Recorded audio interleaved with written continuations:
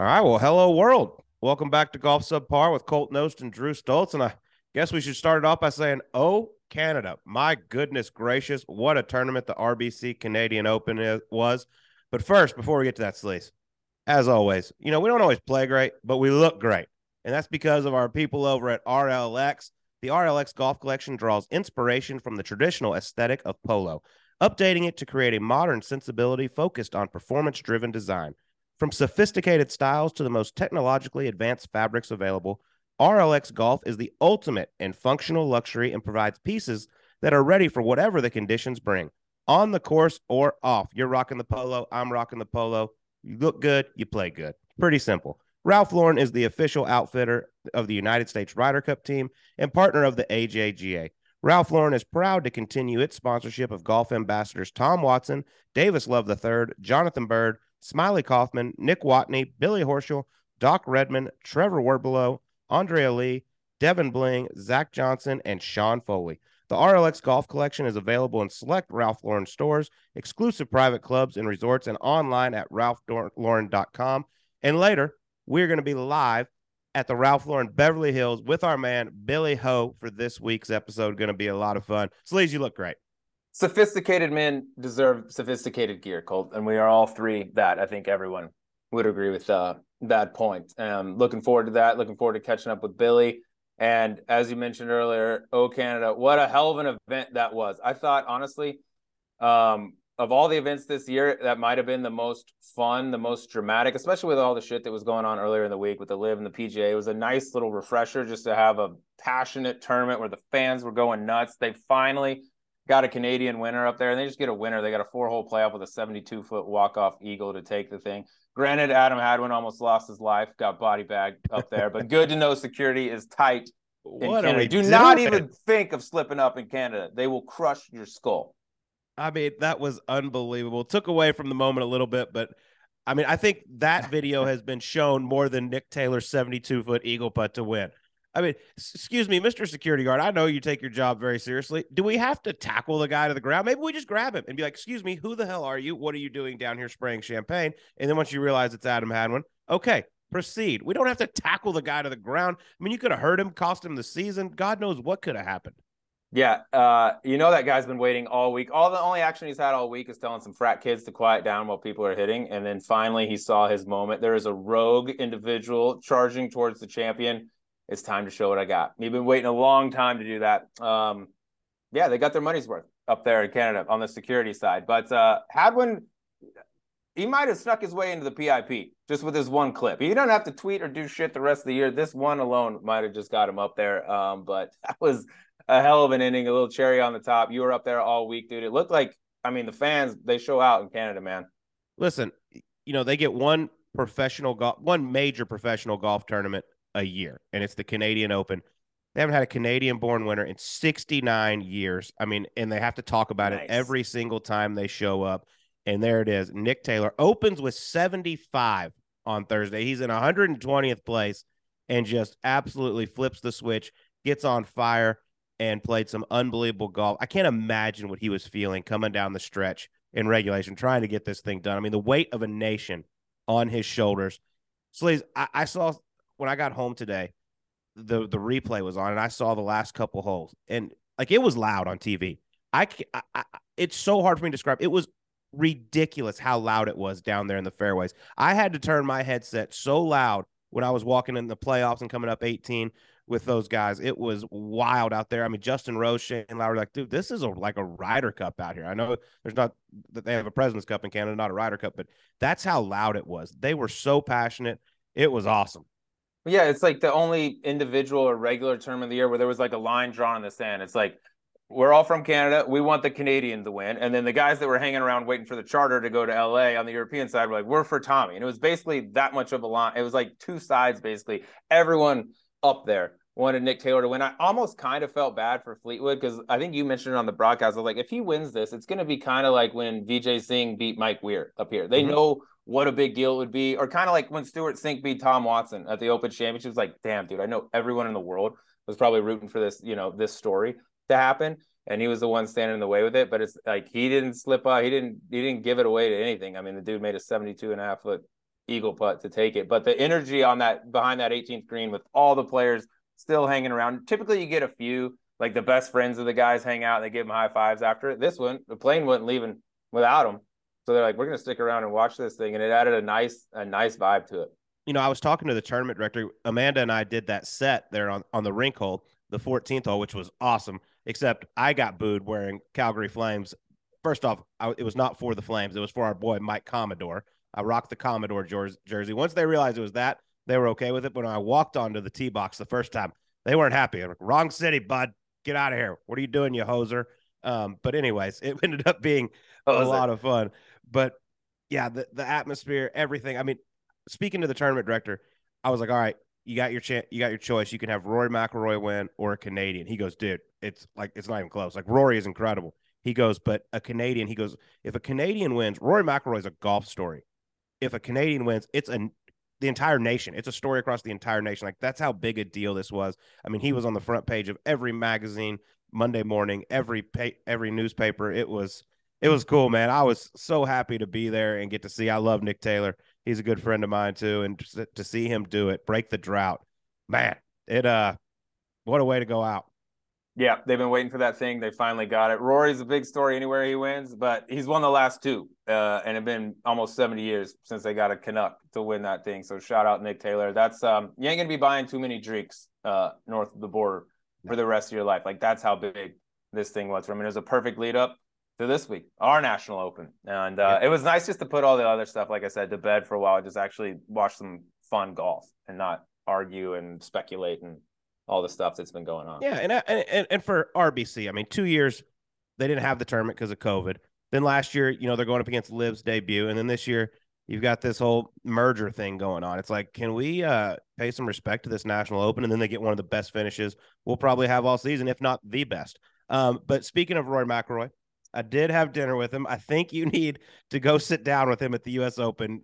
Y'all got some making up to do. I don't know what you did, but please, I don't know. Where is this coming from? I've never had a conversation with him. I've never even badmouthed him. I've never done anything. So I don't know. This feels extremely contrived. This feels like the golf shoe incident at Colonial. We'll get to the bottom of this. I will own Colonial. This I had nothing to do with. Smiley Kaufman will tell you the same thing. I just think at the U.S. Open, if you happen to run into him, maybe introduce yourself. Say, Rory, I'm a big fan. Heard you're not the biggest fan of mine. Maybe we could talk this thing out. Well, this is great podcast material. I got a few other tour players that I'll bring on too, and we can share thoughts on one another. This will be good. But there's I'm looking forward to hearing what happened. Maybe I don't know. I don't know what it could be. I don't either. But it's gonna be I'm a very lovable character. It's going to be a lot of fun out there at LA Country Club this week. I mean, right in the heart of LA. It's going to be an awesome scene. The U.S. Open, LA Country Club. I mean, this is the first U.S. Open they've ever hosted. Everyone is so excited about this week. I know you just got out there. I'm heading out tomorrow. I can't wait to get out there, but it's going to be a fun week. I just checked into the hotel not too long ago. There's a movie premiere party happening as we speak. They're all showing up in the lobby. There's some choice, I will say, outfits. Does Margot Robbie happen to be in this movie? If Margot shows up, I'm flying out now. Cancel everything. Yes. Cancel the whole week's off if Margot shows up. Haven't seen her yet. But yeah, it's going down. There's a lot of action. It's hard as hell to get around here, and this golf course is going to be spectacular. Just the pictures that I've seen of it. I can't wait to see what this thing looks like, and I got full faith that it's going to test everyone, and it looks firm and bouncy right now. And Colt, you talked about paying respects to the Canucks up there this week. It's time to pay some respect to our boys at Rockform because they are back. You know what it is. It's the best golf speaker in the game. And it's not just for golf. It's for everywhere. You take it to the pool, take it anywhere with you. We've talked about the magnets. These things do not quit. No clamps needed. Stick it to the cart and go. The sound is good. Waterproof, drink proof. They're damn near indestructible. I've dropped mine before. It just keeps on ticking. Colt, tell them about the battery, dude. I mean, these things, they don't stop either. Everyone forgets to charge their speaker. Good news is with Rockform, you can play about 5 rounds and have no stress at all. The thing just keeps on ticking. That's it. So go to rockform.com, enter code subpar for 25% off. Great little Father's Day gift. That's coming up. Great gift for yourself. That's ROKFORM.com, code subpar for 25% off. All right, let's get to our guest. We've had him on before, but now we're Team RLX, Team Polo. and so is he. We're going to be coming to you live from the Ralph Lauren in Beverly Hills. We got our man Billy Ho on Subpar. Here he is. All right, what a special day this is here. We are live in Beverly Hills, California, Polo Ralph Lauren store, a.k.a. the house that Billy built. We got Billy Boy everywhere in here. We're joined by the 7-time PGA Tour winner of last year's President's Cup as well, member of that team. Congratulations. Here to talk a little U.S. Open, a little polo, and all things golf. Thanks for being on, Billy. Thanks for having me. Always a pleasure to be on with you boys. First off, one of you is a lot to handle. We are currently surrounded by 3 of you. Yeah, thank God those posters can't talk.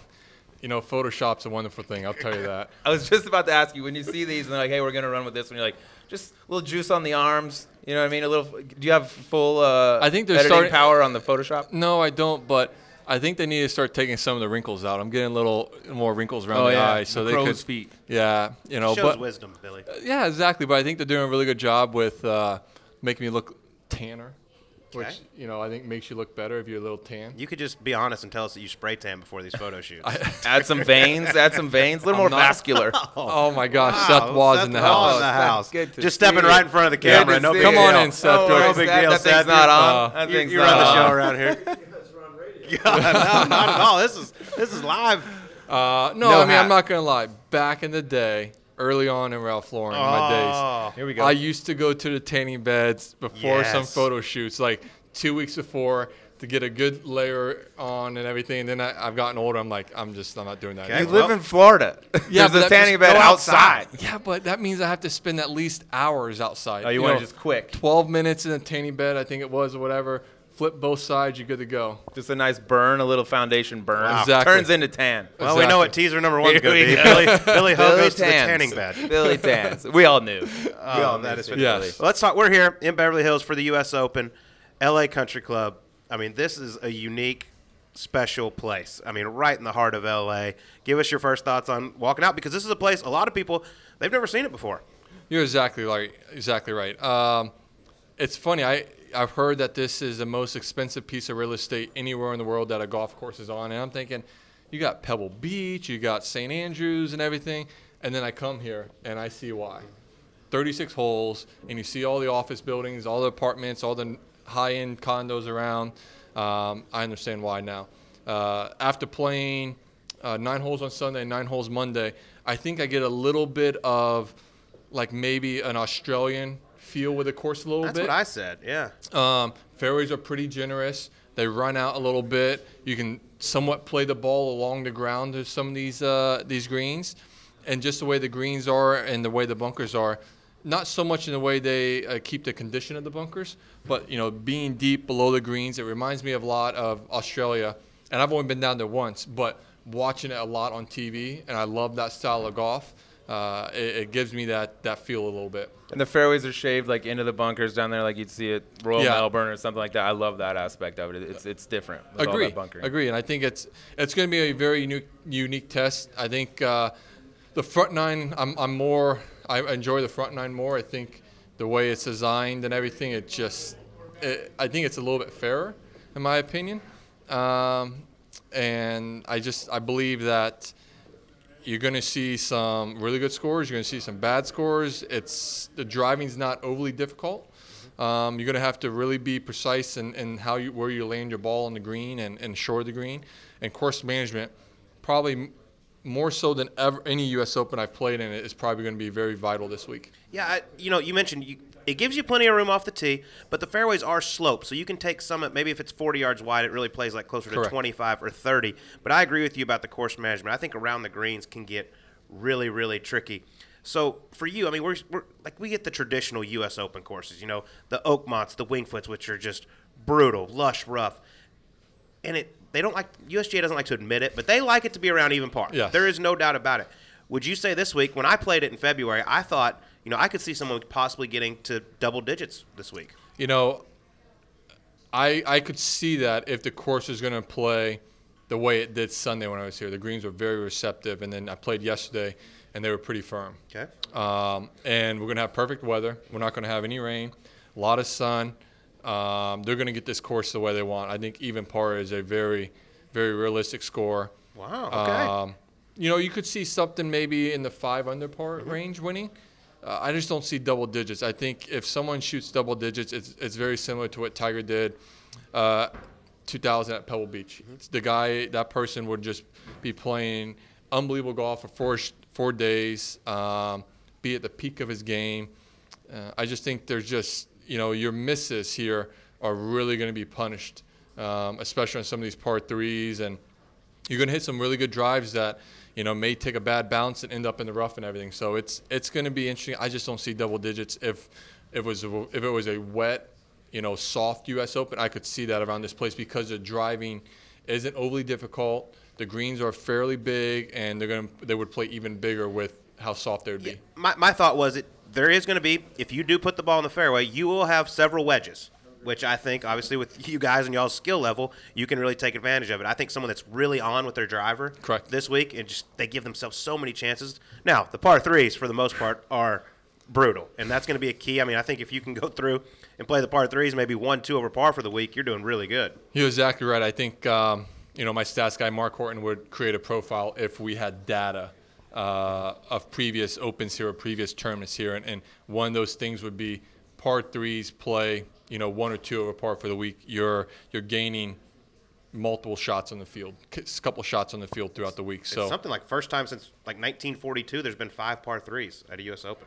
Exactly, and listen, the 2 that are going to be, there's going to be, all of them going to be talked about. 3 that are really going to be talked about is number 15, which is a great little par 3 at 125 yards. That may play 77 yards. I think it's a great little hole. And then you're going to number 7 and number 11 are going to be talked about because of 280 yards. One is downhill 15 or 20 yards, so it's not going to really play its true yardage. But I'm not a big fan of 280-yard par threes. I've never been a big fan. I think the 9th hole is a beautiful par 3. The green's 40 deep, not very wide, and it's uphill, and it's going to be a great little par 3. I think we all know in professional golf, and we've all said it, the old adage, name me one great par 3 over 200 yards. Yeah. Yeah, All the greatest ones you name are they're under 150. You're more or exactly less. right. What have you hit on those 2 holes? Because people see the 290 on Instagram or whatever, like, oh my God, that's driver. But what's it really playing like effectively? So number 7, I'm probably gonna have to hit through it every day because I think it's like 275 or 270 to the front, somewhere around there, and the run-up area compared to number 11 isn't very. There isn't very much run-up area there. There's a little bit to the left, and you're going to have to land that close to the front edge of the green. Number 11 now, there's 25 yards short of the green 25 or 30 yards short of the green, you can land the ball and run it up. I hit 5 wood on Monday, landed it about 15 yards short, and it ran up to the front edge of the green. So that hole, I'm probably just going to be trying to land it 10, 15 yards short. Compared to number 7, I'm probably going to be trying to get closer to the front edge of the green.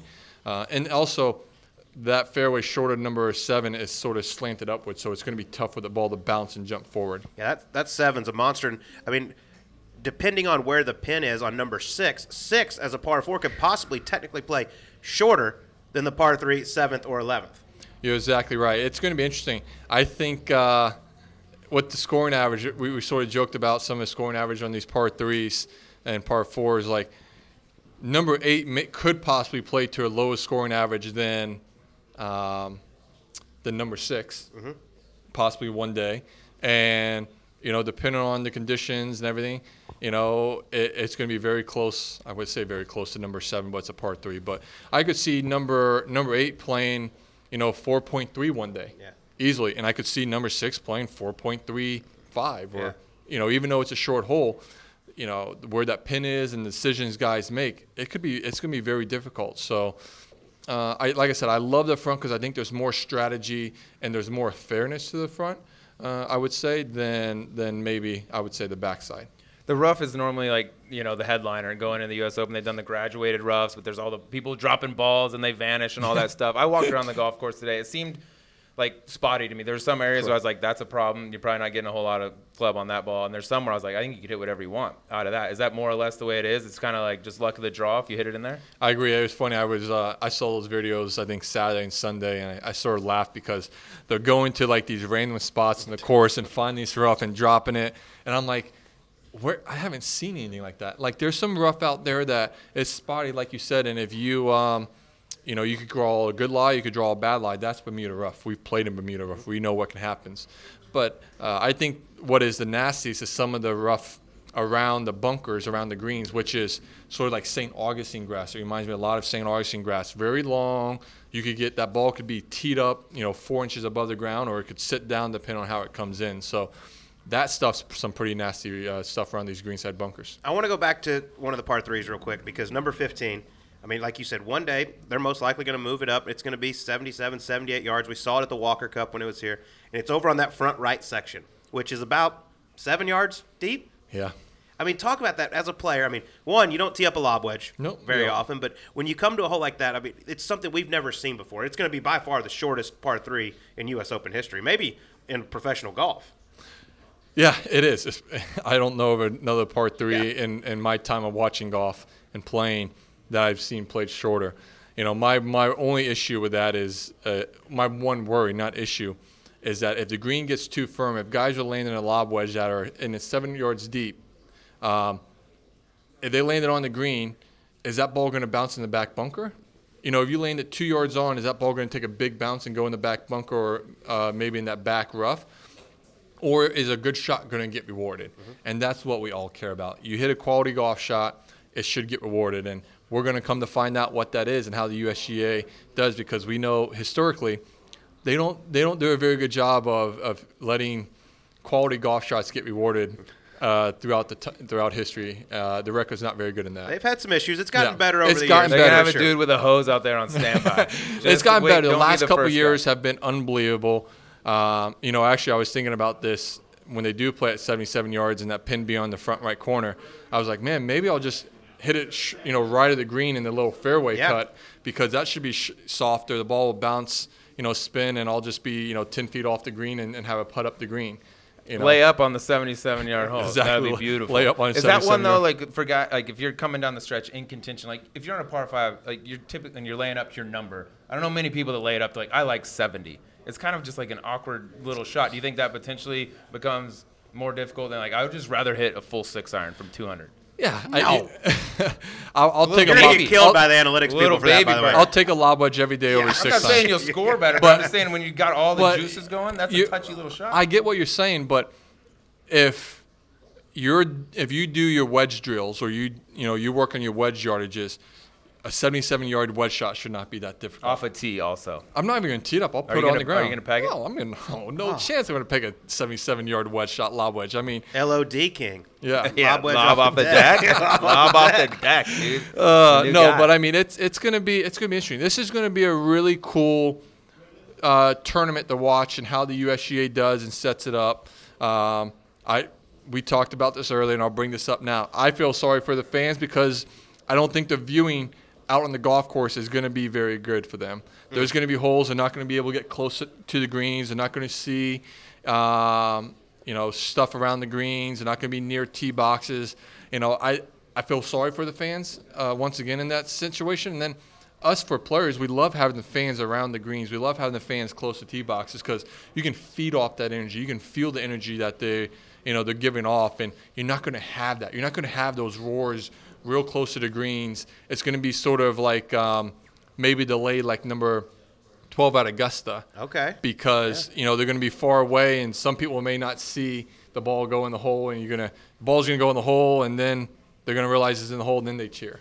Okay, so that'll be interesting to see, where – because number 18, there is no grandstands behind it because the membership wanted that clubhouse to be seen all on TV. So it'll be interesting to see, how they treat the fans there. You mentioned, you're an emotional player. You like to get fired up out there. I got to ask you about last week, RBC Canadian Open. I'm sure you were watching. What happened? At least you saw it. Who won? But just you've represented your country playing at the Walker Cup. For him, being a Canadian, breaking that long drought, I was there in person. I know you were watching on TV. How cool is that for Nick Taylor? That was really cool. I was watching in my room, and two great guys on the PGA Tour. Nick's won a couple times. Tommy has not won on the PGA Tour. And you've got all of Canada pulling for Nick Taylor, and no one's pulling for Tommy Fleetwood, except for maybe Justin Rose, Shane Lowry, Tyrrell Hatton, who was there watching. But I thought it was really cool to see. And, when he made that putt, it was like he was in shock. He was in shock it went in, and then he was like, oh, my gosh, I just won the Canadian Open. I just won my national title. That's pretty cool. I mean, it's something that they're really passionate about. It's no different than an American being passionate about winning the U.S. Open or winning, the Ryder Cup or the President's Cup or Walker Cup. It was for them to finally break the drought, have Mike Weir there, who is Canadian golf, who really is taking it to the next level. A lot of these guys look up to him. He was the reason they played a game of golf, at least the Canadian they looked up to when they were growing up. Yeah. No, it was. I mean, I was there. I told Sleaze, like, being on the ground in person, like I saw the replay TV. It was loud on TV. In person, it was a joke. Like, I had to turn my headset so loud because the place was going nuts. It was. I mean, it was. You saw everyone, and they all started. I think they started charging the green. I mean, I know Adam Hadwin did. He got smoked. Got body bag. Listen, he took the hit pretty solid, and he got back up and was ready to go again. But no, I mean, listen, that was a surreal moment that for Nick and even for the Canadian boys, they're going to remember for a long, long time. Yeah, it had a unique feel in that it was like an individual tournament. It wasn't a team event, a President's Cup, a Ryder Cup, but it had that feel. It was like, and basically all of Canada, like you said, 99% of the people out there were for Nick. But the last time we had you on, you were talking about how much it would mean for you to play for your country, and you did that last year. You got on the President's Cup team. Was it everything you hoped it would be? Yeah, it was. I mean, I tell people this. The golf was awesome. We won, the moments out there were unbelievable. But I think the thing that I enjoyed the most and I wish would have lasted longer, and it's no different than our Walker Cup days, is everything that led up to it. Just hanging out at the hotel, playing practice rounds, just enjoying ourselves and, learning from each other on the course and everything. Like, those were moments. Like, Freddie Couples was one of my role models, and I've gotten to know Freddie, but to be able to spend, the entire week with Freddie and see him in a different light and see the guy he is and how much he loves these team competitions, like, it was really cool. Like, that could have lasted 2-3 weeks, and I still wouldn't have been bored from it. Yeah, I agree with you. That's the best part. The practice rounds leading up, the dinners, everything. And then once it starts, it's like, oh, my God, it's over. It flies by. Exactly. But you're a huge team golf guy. Got to ask you, you're a proud Florida Gator. Your Gators won the national championship this year. J.C. Deacon. Coach Deke. Dudley Hart helped lead them to victory. They had a squad. How proud were you of your boys? Very happy. Listen, they've had a really quality team over the last couple of years, and they just haven't got it done. They haven't produced when they needed to. Dudley has come in, and let me say this: JC, I give JC a lot of credit. We had a conversation, summer of 21, and I just told him some things that I felt like he needed to do better with the program. And encouragement. Yeah, encouragement.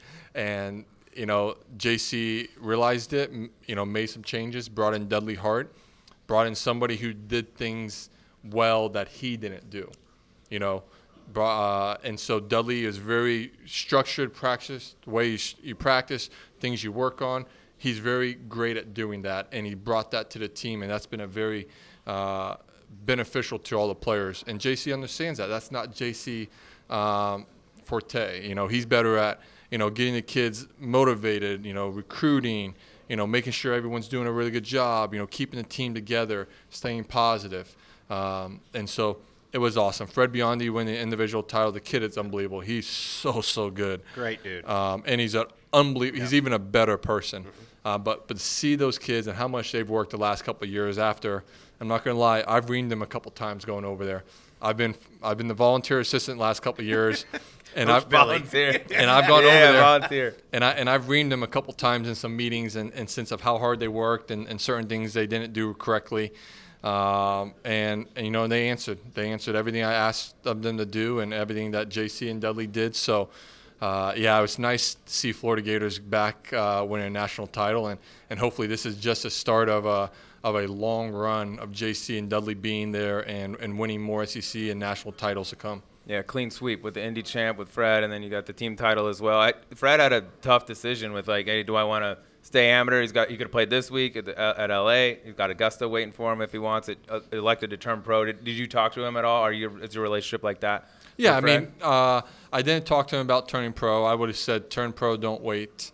I feel like he was ready to turn pro. You can wait, but you lose your opportunities and you lose the ability of learning at the next level, at the professional level. And Colt, and it's so long, too. And it's so long. Yeah. Listen, I think some of these rules now, some of these players need to turn. Like Fred's a senior. Like he's not going to stay amateur. You should let him, give him a spot in the U.S. Open. Fred Ridley is obviously the chairman of Augusta National, and he's a proud Florida Gator.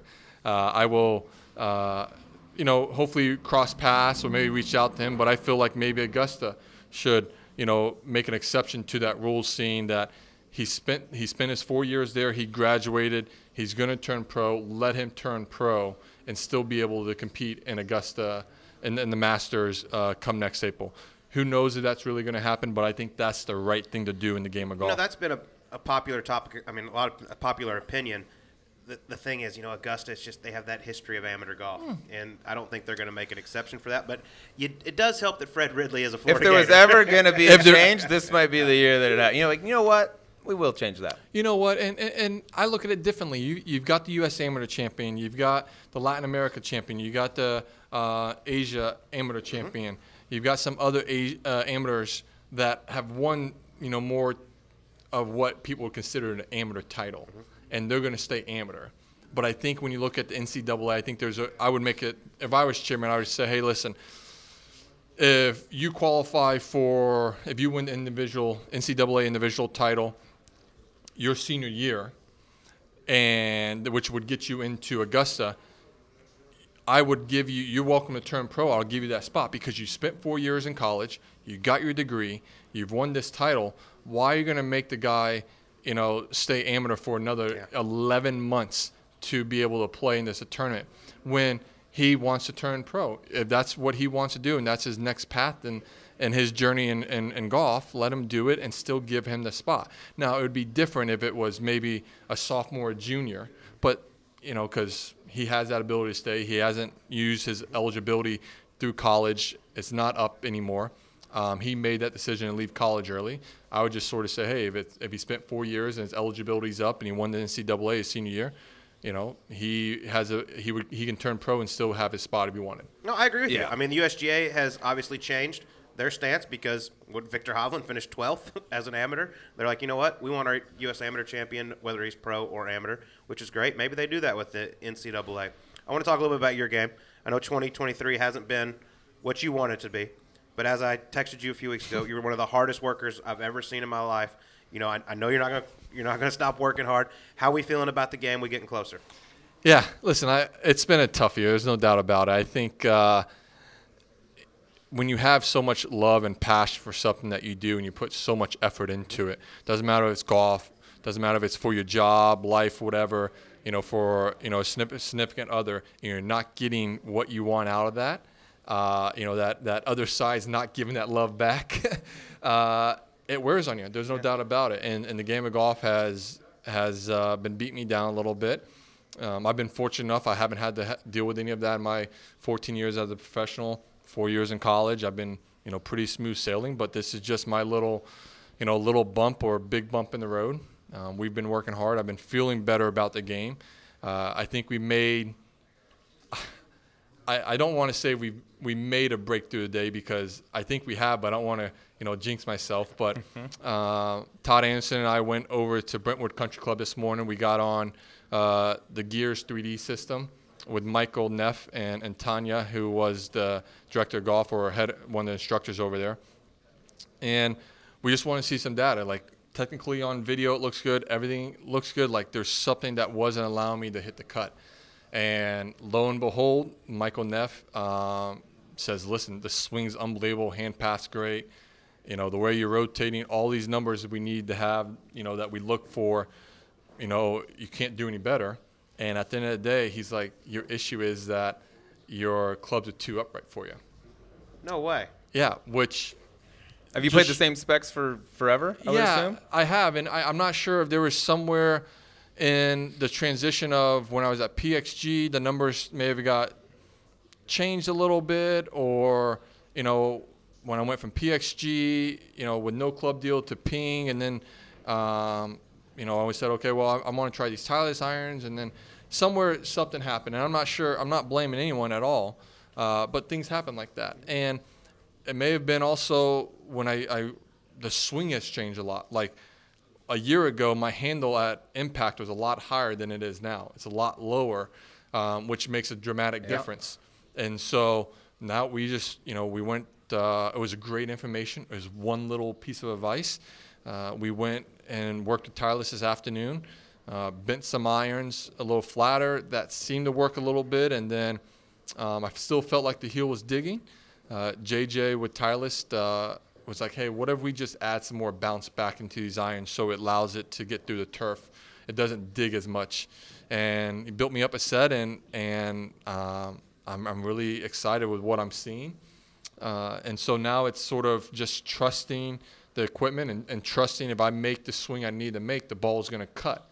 At the end of the day, I was didn't have the complete trust and confidence that if I made this golf swing, this ball was going to start left and cut, because there's too many times when I felt like I made the right swing and the ball didn't do what I wanted. And that's the scariest thing for me, is I feel like when I make the right swing and the ball's not coming out the right window and it's not flying the way I want, you're going to have doubts on what's going on, and you're going to think it's a technical issue when it really was never a technical issue. So a whole new set of clubs, or did they tweak the ones you had?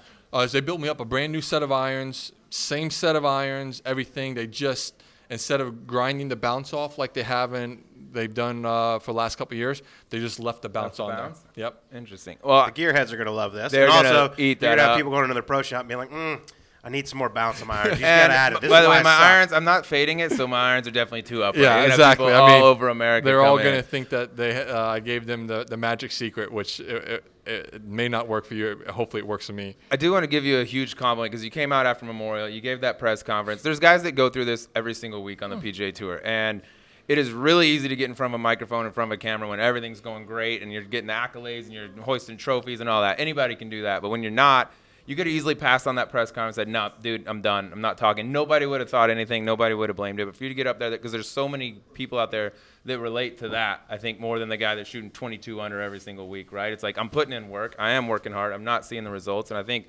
honestly, you probably gained a lot more fans just because, like, look, he's being honest about it. That's a tough spot to be in. And any golfer that's ever played golf competitively for any period of time has gone through this at some point, period. I can't think of virtually anyone other than me. I pretty much flush it all the time. I got asked that press conference. I signed my scorecard. I sat in the score room for, a couple minutes, and when I got up, one of the PGA Tour media officials came in. Could see by her face, I knew what she wanted to ask, and she's like, Billy, would you be willing to answer some questions? And I hadn't thought about if I was going to be interviewed or not. I just said yes.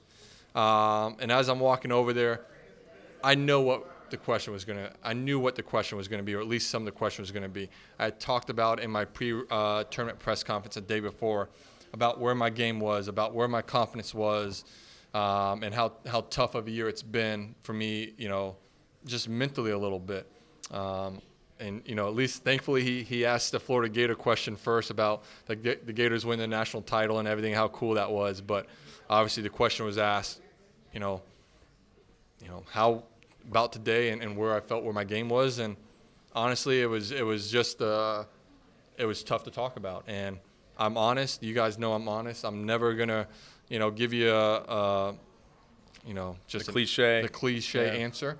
I'm going to tell you how I feel, and maybe I haven't always told you, when I haven't felt confident with my game, or when things aren't feeling right. You sort of sometimes are a little protective of that. But that moment, I couldn't protect anything. My confidence was bad, and I didn't feel confident in my game. And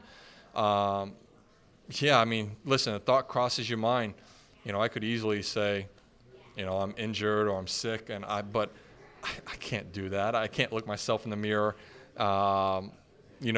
Later at night or at any point later in the future and say, I've always given it my all. I've never thrown in the towel. That would be a moment that I would say, you threw in the towel. You can't hold yourself high the way you've always have. So, listen, I'm very thankful for everyone that reached out to me. It meant a lot. The message themselves weren't anything riveting or shocking.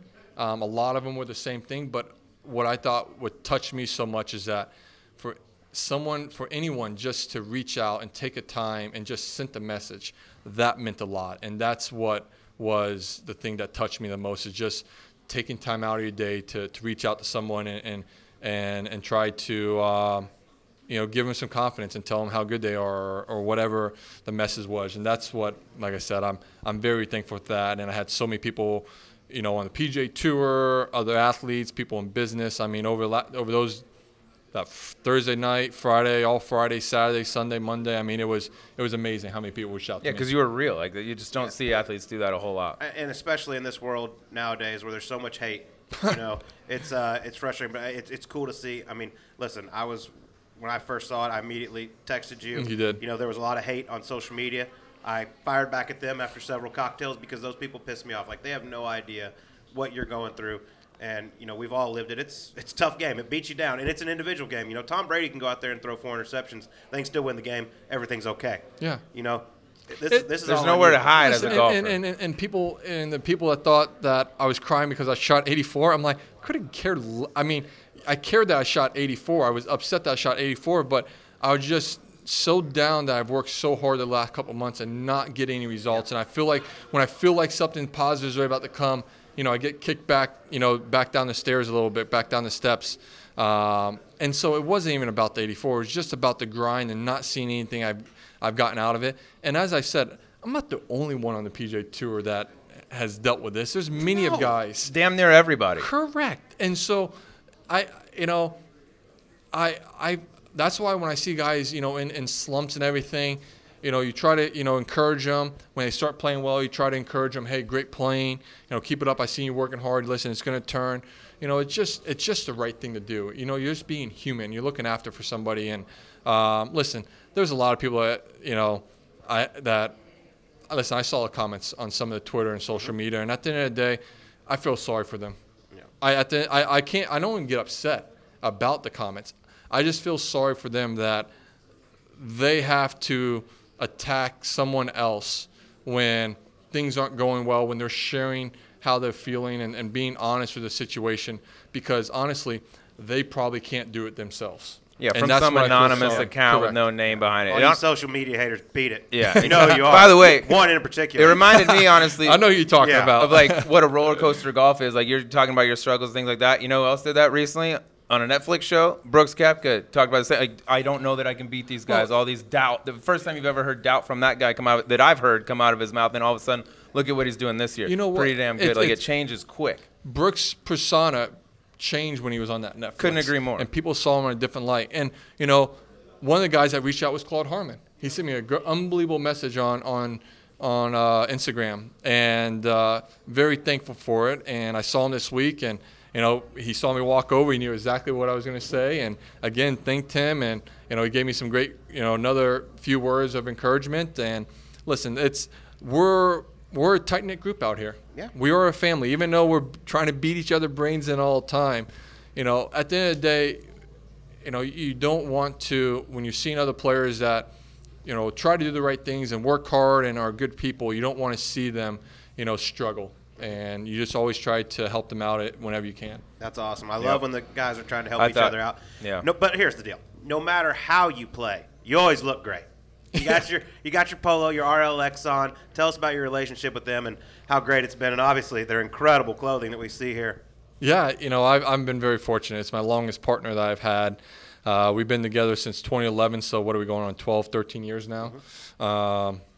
Listen, when people compliment me on what I wear and my, how well I look and everything, I'm like, I'm just blessed I've got a really good clothing sponsor. They make me look good. Because I don't look very good in just regular, T-shirts and something that's not very stylish. Very modest. Very modest. And so I've enjoyed my relationship with them. It's been an unbelievable partnership. I grew up a Ralph Lauren fan. I grew up, couldn't shop at stores like this and even in like Dillard's or anything. I was shopping at the TJ Maxx when, the clothes that they had at Dillard's weren't, after they've had them and they still had some extra, they were sending them to TJ Maxx and you got them for like $5, $7, $8. I was getting those Ralph Laurens, and I remember I had this gray sweater that had this massive American flag on when I was in high school, and I wore it as much as I could. And we know in Florida it does not get very cold very often there. And whenever I could wear it, that sucker was on. I bet that was nice in July. Oh, yeah. Good thing to wear to the tanning booth, too. Exactly. You know what I mean? And so when the opportunity came to be part of Ralph Lauren and to be part of this unbelievable company and golfers that have been with Ralph Lauren before and still are, like a Tom Watson and a Davis Love, it was a dream come true. I couldn't have asked for a better clothing sponsor and a better partner to be with in my career of golf. And like I said, there's no other clothes in my closet that's not Ralph Lauren. Golf clothes, Ralph Lauren, obviously. Suits, shirts, workout clothes. Everything in my closet is Ralph Lauren to the T. And I'm very fortunate enough to have a sponsor that not only creates great golf clothes, but, anything else I need, any other type of clothes, they have that is just as comfortable and just as stylish of anything that's out there. Well, Class gear for a class dude. Yes, exactly. You always look fantastic.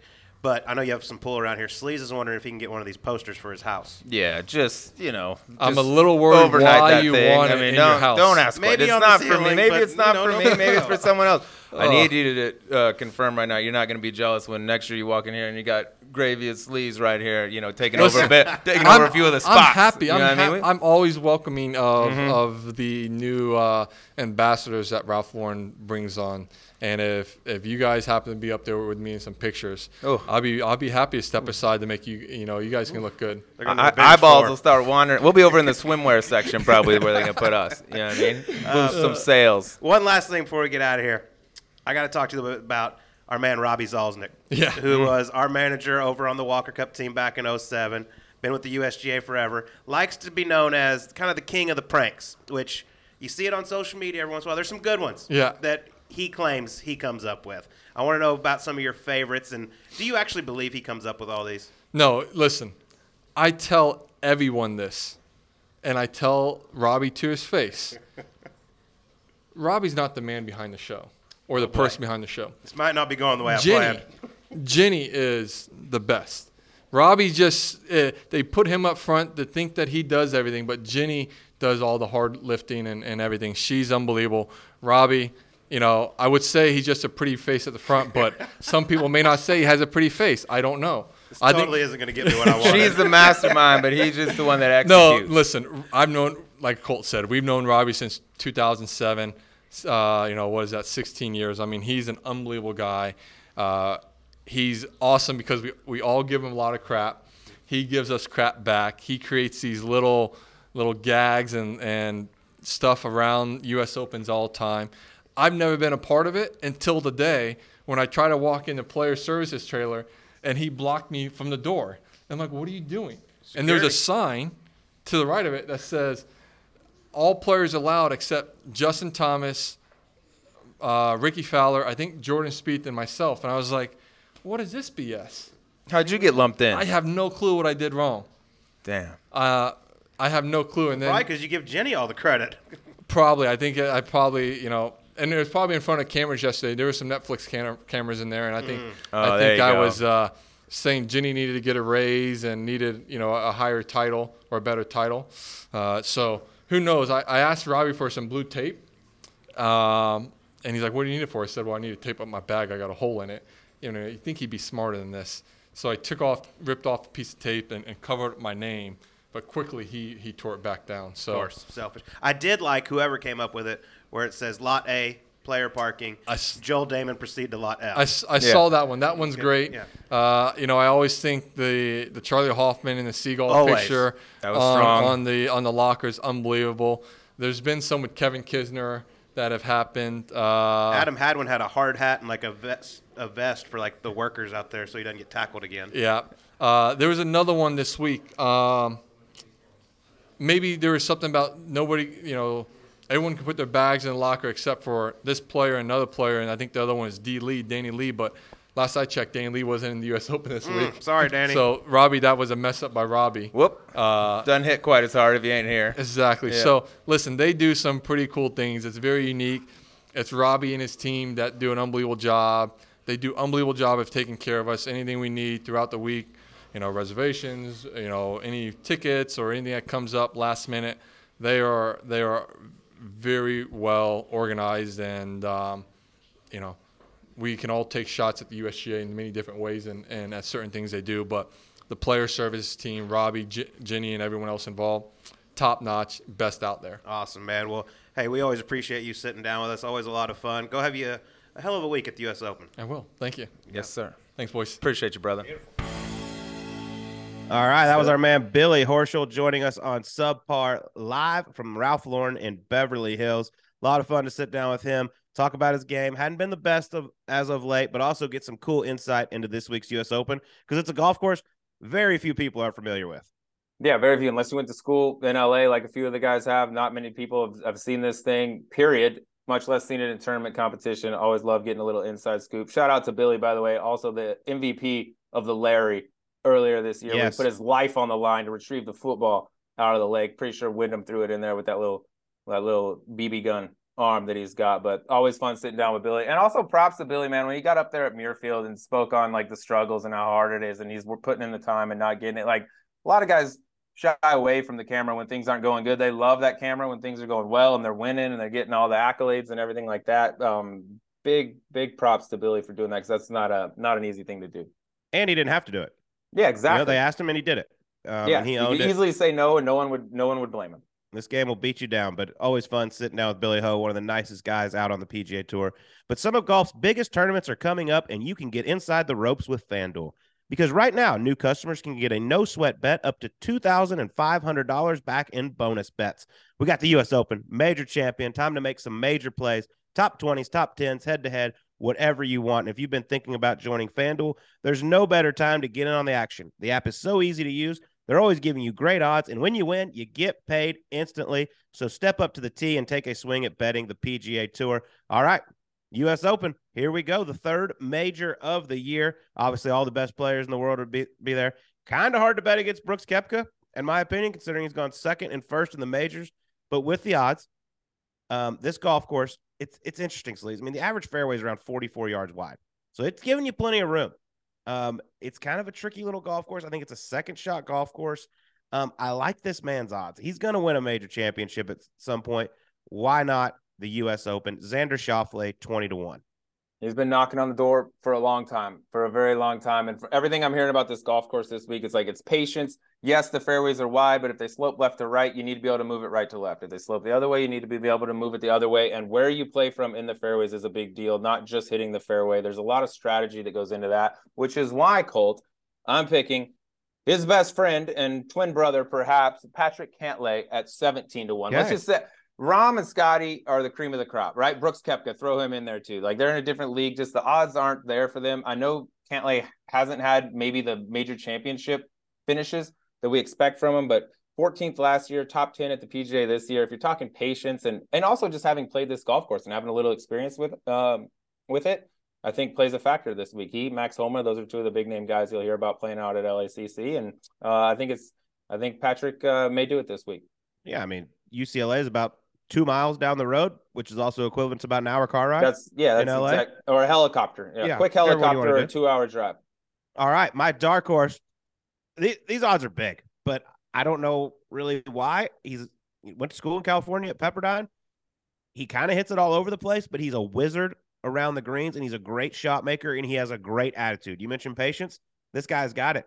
So why not make your first PGA Tour win a major championship? Give it to me. Saath Theegala, 100-1. That's a return. That's a nice return. 100-1s. We like those in the investment world. That would be spectacular if Sahith did it in his first one. He's got a lot of fans. He's an easy guy to root for. I would love to see Sahith play a factor in this deal. I'm going to cut those odds in half, Colt. Okay, but this is still a dark horse. We're going off at 50-1 here. The guy's got a major championship. He's a former world number one. He also won earlier this year. His game has made a complete resurrection. He's hitting it good. His short, as you mentioned with Sahith, this dude's short game is spectacular. Maybe the best bunker player in the world for my money. The putter is extraordinary as well. Give me Jason Day, 50-1. All right. Why not? 50-1? Those odds seem pretty juicy for a guy that's is playing good golf right now and has a major championship under his belt. I mean, things have been going pretty well, Sleeves. You've had a couple winners lately. I mean, Tyrrell Hatton just missed the playoff. We were close, dude. RBC We were Canadian close. Open. I was like, oh, he might be able to sneak it in there. And then Nick Taylor made that putt. But hey, stay hot. Go to FanDuel.com/subpar and sign up. That's FanDuel.com/subpar to get a no sweat first bet up to $2,500. FanDuel, official betting operator of the PGA Tour. All right, let's get it. Let's get amongst it at the U.S. Open this week. It is major championship season. That's going to do it for us. We'll talk to you on next week's Subpar.